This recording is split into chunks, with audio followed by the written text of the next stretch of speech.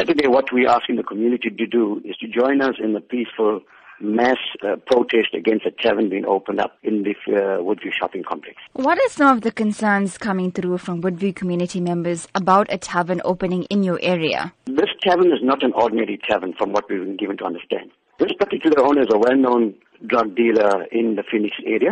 Drugs, prostitution, alcohol and abuse will be taking place.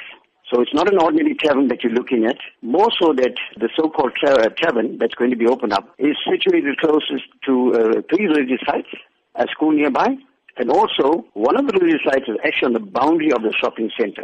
So we want to know how come the liquor board have considered or approved of such a license. What are the concerns coming through about the impact this will have on young teenagers? It is going to destroy our young children. Drugs are currently a no-go quest for us. It is going to destroy the community. You know, if you imagine that shopping center having alcohol, drugs, prostitution there, it's unimaginable of what is going to happen to our society. We are seriously worried, and we definitely don't want this in our community. In terms of the assistance that you've received from authorities you've contacted thus far, what has this been? We have been trying to negotiate with the stakeholders at the shopping complex.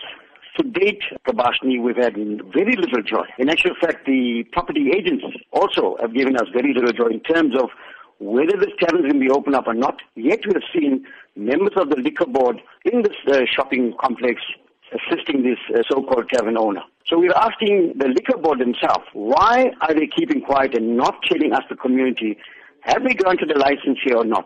CPF and the Phoenix Police Station have been assisting us to find out exactly what's going on. We've actually met with the authorities on Tuesday. We waited for the liquor board officers to attend this meeting with SABC and Metro Police. Yet again, they failed to pitch up.